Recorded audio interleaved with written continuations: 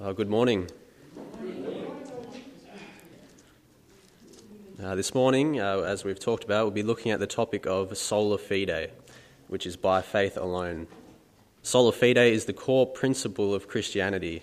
It's the very matter of the gospel of Christ. The substance or the heart of true Christianity is sola fide, or by faith alone. Faith alone is the core biblical teaching that salvation comes to the sinner exclusively by faith alone. It's the response to the question which every Christian should be able to answer: what must I do to be saved? And it was the truth which Martin Luther struggled for. As we've looked at, Luther made a vow to become a monk. He attempted to earn his eternal salvation by good works. He punished his body, he slept in storms, and deprived himself of all worldly comforts. He felt more and more that he would be commending himself toward God, yet his guilt of sin intensified. It grew deeper. He felt he grew away from God with his every effort. Luther said at one point, "If ever a monk got to heaven by monkery, it was I." More and more he realised how impossible perfection was before God. In November 1510, he went to Rome and he thought he might find salvation in a pilgrimage to the holy city. He viewed relics, attended Mass, the Lord's Prayer, visited holy sites, and bought indulgences. He transferred to Germany, where he confessed sins for 6 hours a day on his knees, and still he felt no closer to God. 2 years later, he taught the Word of God and studied for his doctorate. 1513, he taught through the book of Psalms, 1515 through Romans, 1516 through Galatians. The more he studied, he still had no peace and rest before a holy God, and he was becoming weary in his search. Through his study in Romans, he came to see the righteousness of God not as a reward for the righteous, but for the guilty. And his struggle brought him to the doctrine of justification by faith alone, which he spent the rest of his life struggling to share with others. So if you'll turn in your Bibles to the book of Galatians in chapter 1, that's where we'll be looking this morning. In Galatians in chapter 1, and we'll read through verses 1 to 10. Galatians in chapter 1, beginning in verse number 1 through to 10, says, "Paul, an apostle, not from men nor through man, but through Jesus Christ and God the Father who raised him from the dead, and all the brothers who are with me, to the churches of Galatia. Grace to you and peace from God our Father and the Lord Jesus Christ, who gave himself for our sins to deliver us from the present evil age, according to the will of our God and Father, to whom be the glory forever and ever. Amen. I am astonished that you are so quickly deserting him who called you in the grace of Christ and are turning to a different gospel. Not that there is another one, but there are some who trouble you and want to distort the gospel of Christ. But even if we or an angel from heaven should preach to you a gospel contrary to the one we preach to you, let him be accursed. As we have said before, so now I say again, if anyone is preaching to you a gospel contrary to the one you received, let him be accursed. For am I now seeking the approval of man or of God? Or am I trying to please man? If I was still trying to please man, I would not be a servant of Christ." And he continues in chapter 2 in verse 14 where he says, But when I saw that their conduct was not in step with the truth of the gospel, I said to Cephas before them all, "If you, though a Jew, live like a Gentile and not like a Jew, how can you force the Gentiles to live like Jews? We ourselves are Jews by birth and not Gentile sinners. Yet we know that a person is not justified by works of the law, but through faith in Jesus Christ. So we also have believed in Christ Jesus, in order to be justified by faith in Christ, and not by works of the law, because by works of the law no one will be justified." Let's begin with the word of prayer.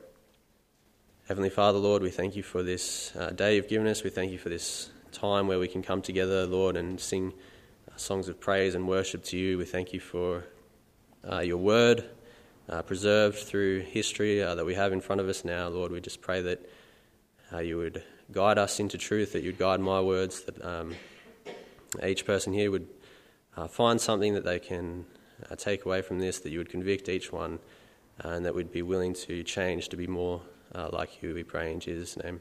Amen. One illustration of Luther says that he was like a blind man who climbed the tower of the local church. And as he ascended the ladder and came near to the top, he lost his footing and started to fall. He reached out as he was falling in the darkness for anything to take hold of, and he grasped a rope. When he held onto the rope, a bell rang that was heard around the world. In the 16th century, the Christian church saw the greatest fragmentation in its history. That which divided Christendom wasn't the infallibility of traditions or of the Pope, but the cause of the fragmentation and for the Reformation was the gospel. It's important to understand that the essence of the gospel isn't our personal testimony. In other words, it's not our individual stories of how we came to Christ and what we felt and experienced at the time. Rather, the gospel is to do with objective content which describes the person and work of Christ. With this comes the question of how this objective content of the gospel is subjectively brought down to a person. And the Bible states that we gain the benefits of his death and his perfect righteousness and the power of his resurrection by faith and by no other means. This is the truth of the gospel, the answer to the extremely important question, what does a person have to do to be saved? And that is why Luther stood so boldly for it. The gospel itself was at stake. In the 16th century, Luther said that the doctrine of sola fide, by faith alone, is the article upon which the church stands or falls. That is, when the church embraces the gospel, it stands on a solid rock, but when it departs from that gospel, it falls, and falls greatly. Luther also added to this statement saying, the doctrine of justification by faith alone is not only the article on which the church stands or falls, but it is the head and cornerstone of the gospel. Without sola fide, the church cannot exist for 1 hour. If that gospel is removed or obscured or denied, the church doesn't lie there gasping for air, but he said it cannot exist for 1 hour. Without the doctrine of justification by faith alone, we live in darkness and God is not known. Calvin said that justification by faith alone is the hinge upon which everything turns. And another theologian used the Titan Atlas as a metaphor and said justification by faith alone is like Atlas. If Atlas shrugs, the whole truth of God crashes to the ground. So the question is, are these theologians exaggerating? Are they overstating the importance of this doctrine? In the final analysis, don't we all just believe the same thing? Well, Paul wasn't exaggerating. He didn't believe that it was all just the same thing when he said in Galatians, but there are some who trouble you and want to distort the gospel of Christ. But even if we or an angel from heaven should preach to you a gospel contrary to the one we preach to you, let him be accursed, or let him be damned. Not very politically correct. Luther famously wrote the hymn, "A Mighty Fortress is Our God." And the last verse reads, "Let goods and kindred go, this mortal life also." Those words were penned from the hand of a man who was tortured for his loyalty to one gospel. And to understand why it was such a truth to be fought for, we need to look back to the 16th century to see what the dispute of justification between Luther and Rome was all about. According to Rome, justification is accomplished in the first instance through the administration of the sacraments through the priesthood. The means by which all the benefits of Christ's person and work are communicated to the individual is the sacrament of baptism. Rome then and now teaches that in the sacrament of baptism, the grace of justification is infused or poured into the soul of its recipient by the power of the sacrament, imparting to the recipient the grace of justification. One who receives must cooperate with it and conform to it to such an extent that real righteousness objectively forms in the soul. When this happens, that person is justified until or unless that person kills that grace by the act of mortal sin. Mortal sin is defined as mortal sin because it is so heinous that it kills the grace of justification in the soul. If you commit mortal sin, you have to become justified again. And that occurs with what the Roman Church calls the second plank of justification. Borrowing language from the nautical world, the second plank is for those who have made shipwreck of their soul. Instead of baptism to regain justification, another sacrament is performed, which we have looked at before, named penance.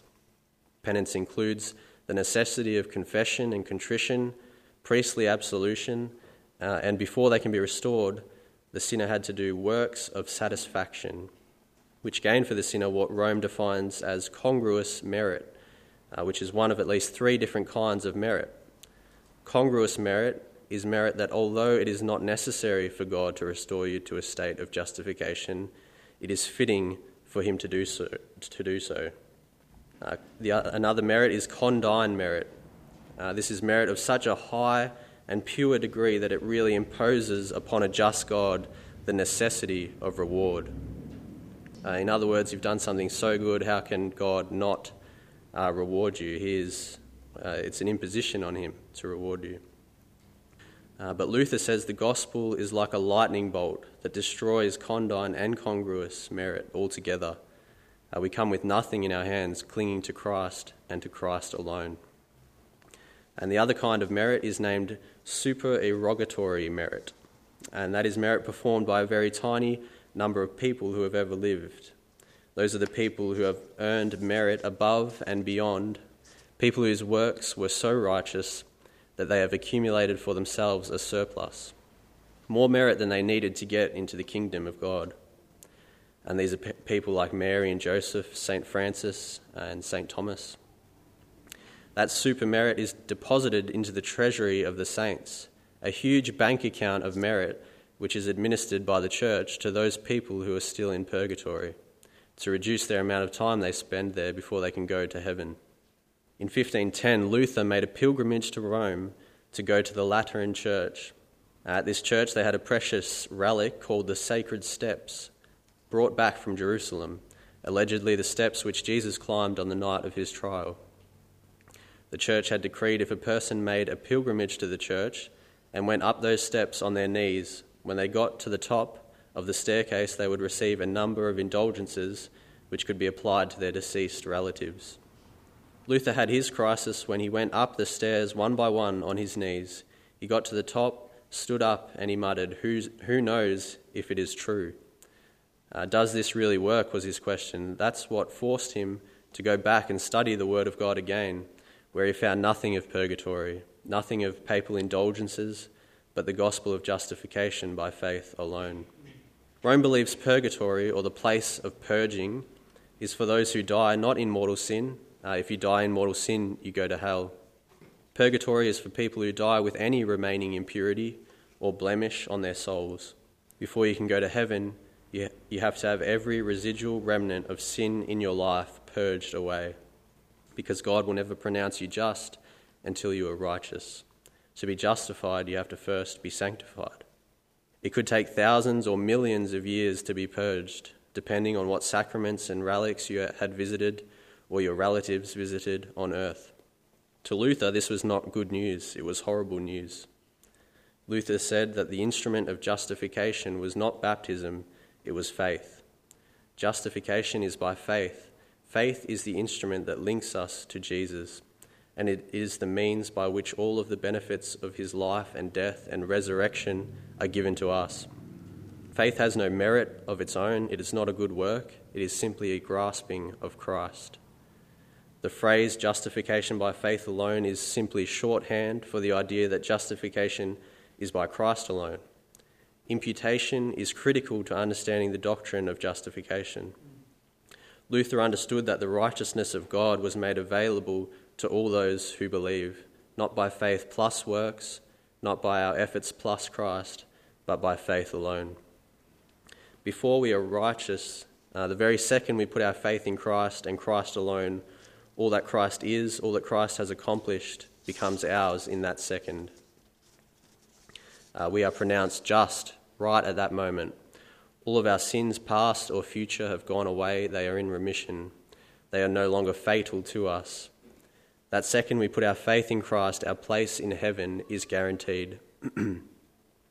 Calvin said every sin is a mortal sin in the sense that it deserves death, and yet no sin is a mortal sin in the sense that it can destroy the justification that has been accomplished for you by Christ. The moment we are justified, we have peace with God and access into his presence. If the Roman view were the true view, we would be without hope. When I was young and had just learned about praying for forgiveness and salvation, I thought that the prayer itself was what had saved me, and that if I prayed it again, I would be unsaved. And if I prayed it again, I would be saved again. And if I prayed it again, I would be unsaved. And eventually I lost track of whether I was saved or unsaved. And I spent a few hours just praying the prayer over and over, hoping that I would be saved. And that is similar to the Roman Catholic view, and it is a hopeless situation. But justification by faith alone has given us a hope to live for and to die for. Luther, tormented by the law when he understood the gospel, said, "The doors of paradise swung open and I walked through." I'd like to finish by looking at Romans chapter 5, and we'll read verses 1 and 2, if you'll turn there. Romans chapter 5, verses 1 and 2, which says, "Therefore, since we have been justified by faith, we have peace with God through our Lord Jesus Christ." Verse 2, "Through him we have also obtained access by faith into this grace in which we stand, and we rejoice in hope of the glory of God." Thanks, Dan. So rich and so full. I feel like asking Lucas to come up and read it all again so we can all hear it again and take in some more of what was just said. While you're still there in Romans, just go to Romans chapter 3. And in verse 21, an incredible passage for Luther as well. This is not a tag team. I'm not taking part 2 of the message, but just some reading here for us. Romans 3 and verse 21, "But now the righteousness of God has been manifested apart from the law, although the law and the prophets bear witness to it. The righteousness of God through faith in Jesus Christ for all who believe. For there is no distinction, for all have sinned and fall short of the glory of God, and are justified by his grace as a gift, through the redemption that is in Christ Jesus, whom God put forward as a propitiation by his blood to be received by faith. This was to show God's righteousness, because in his divine forbearance he had passed over former sins. It was to show his righteousness at the present time, so that he might be just and the justifier of the one who has faith in Jesus. Then what becomes of our boasting? It's excluded. By what kind of law? By a law of works? No, but by the law of faith. For we hold that no one is justified by faith. That one is justified by faith apart from works of the law. Or is God the God of the Jews only? Is he not the God of Gentiles also? Yes, of Gentiles also, since God is one who will justify the circumcised by faith and the uncircumcised through faith. Do we then overthrow the law by this faith? By no means. On the contrary, we uphold the law of faith. Being justified by faith, chapter 5 and verse 1 tells us we have peace with God through our Lord Jesus Christ. We have spent much time over the last 3 weeks talking about some historical matters, but it is so critical for us as a church to understand why it is that we stand on what we stand, and what is at stake if we in any way move from the truth of the gospel that Lucas has shown to us from Galatians chapter 1. In a world that is, in a Christian environment, I might say, that is beginning to relinquish all matters of doctrine and truth, it is essential, it is critical that we as a church maintain the faith of our forefathers, the traditions that are found in Scripture. By traditions I mean truth, as opposed to that which we read of in Rome. And we are so thankful that in 15, whenever it was, that Luther first understood that by his 95 Theses being put on that door there, we today can say with him that we are justified by faith alone. Absolutely critical. By nature, we as people want to work for it. We want to. We think we must do things. And yet God says, you are going to be declared righteous by faith, not by works. We need to understand these truths. We need to see them for what they are, and we need to be champions of them in a world that doesn't understand them anymore, and a church largely that has ignored these truths so much lately. In just a few moments, we're going to have the privilege of partaking of communion, and were we in the time of the Reformation, this would be filled with such mixed feelings. There would be those who would perhaps abstain entirely because of what the Roman Catholic Church had taught about the Eucharist, and they would feel just so overwhelmed by the thought that I can't even partake now. It was Luther, before he was converted, that was so nervous that he was handling the body and blood of Jesus Christ actually, that he wouldn't partake. And then there were the other reformers who would say, when they had come to understand the truth of the gospel and stood for it, that this was the most profound, amazing time in the church life, that they would come around the table to remember. And what would they remember? They would remember that it was sola scriptura. It was the word alone. They would remember that it was sola gratia, by grace alone. Sola fide, by faith alone. And then they would say it's by Christ alone, for the glory of God alone. And as you partake this morning, can I encourage you to remember all that is contained within that gospel? We are here by grace, through faith in Christ, for His glory alone. And this is not transforming into some divine transubstantiation, some aspect of His body that becomes alive. These are simply emblems and symbols that we partake in remembrance of. He doesn't need to die again. That's the message of the gospel. His death was sufficient. God forbid that we would for a moment think that these simple emblems have some divine meaning in and of themselves, but simply as a reminder for us of what Christ has done. And so in a moment we're going to partake and hand out the emblems, and hopefully, I trust, we will remember these incredible truths. And Lucas, what an incredible doctrinal, I don't know what you call it, statement was made this morning of justification by faith. Remember that, church, this morning. In just a moment, I'm going to sing a song in preparation for communion. And as I do that, I would ask that you bow your head and take the time to examine your own heart. Examine where you are before the Lord Jesus this morning, whether you are walking with Him, whether you are walking in rebellion to Him, whether you don't even know Him at all, and now would be the time for you to place your faith and trust in Him. And then after that song, we will hand out the emblems without any further words. We'll just hand them out. You partake as you see fit, and then we'll close with a song. So let's take a few moments to examine ourselves while I sing a song for us.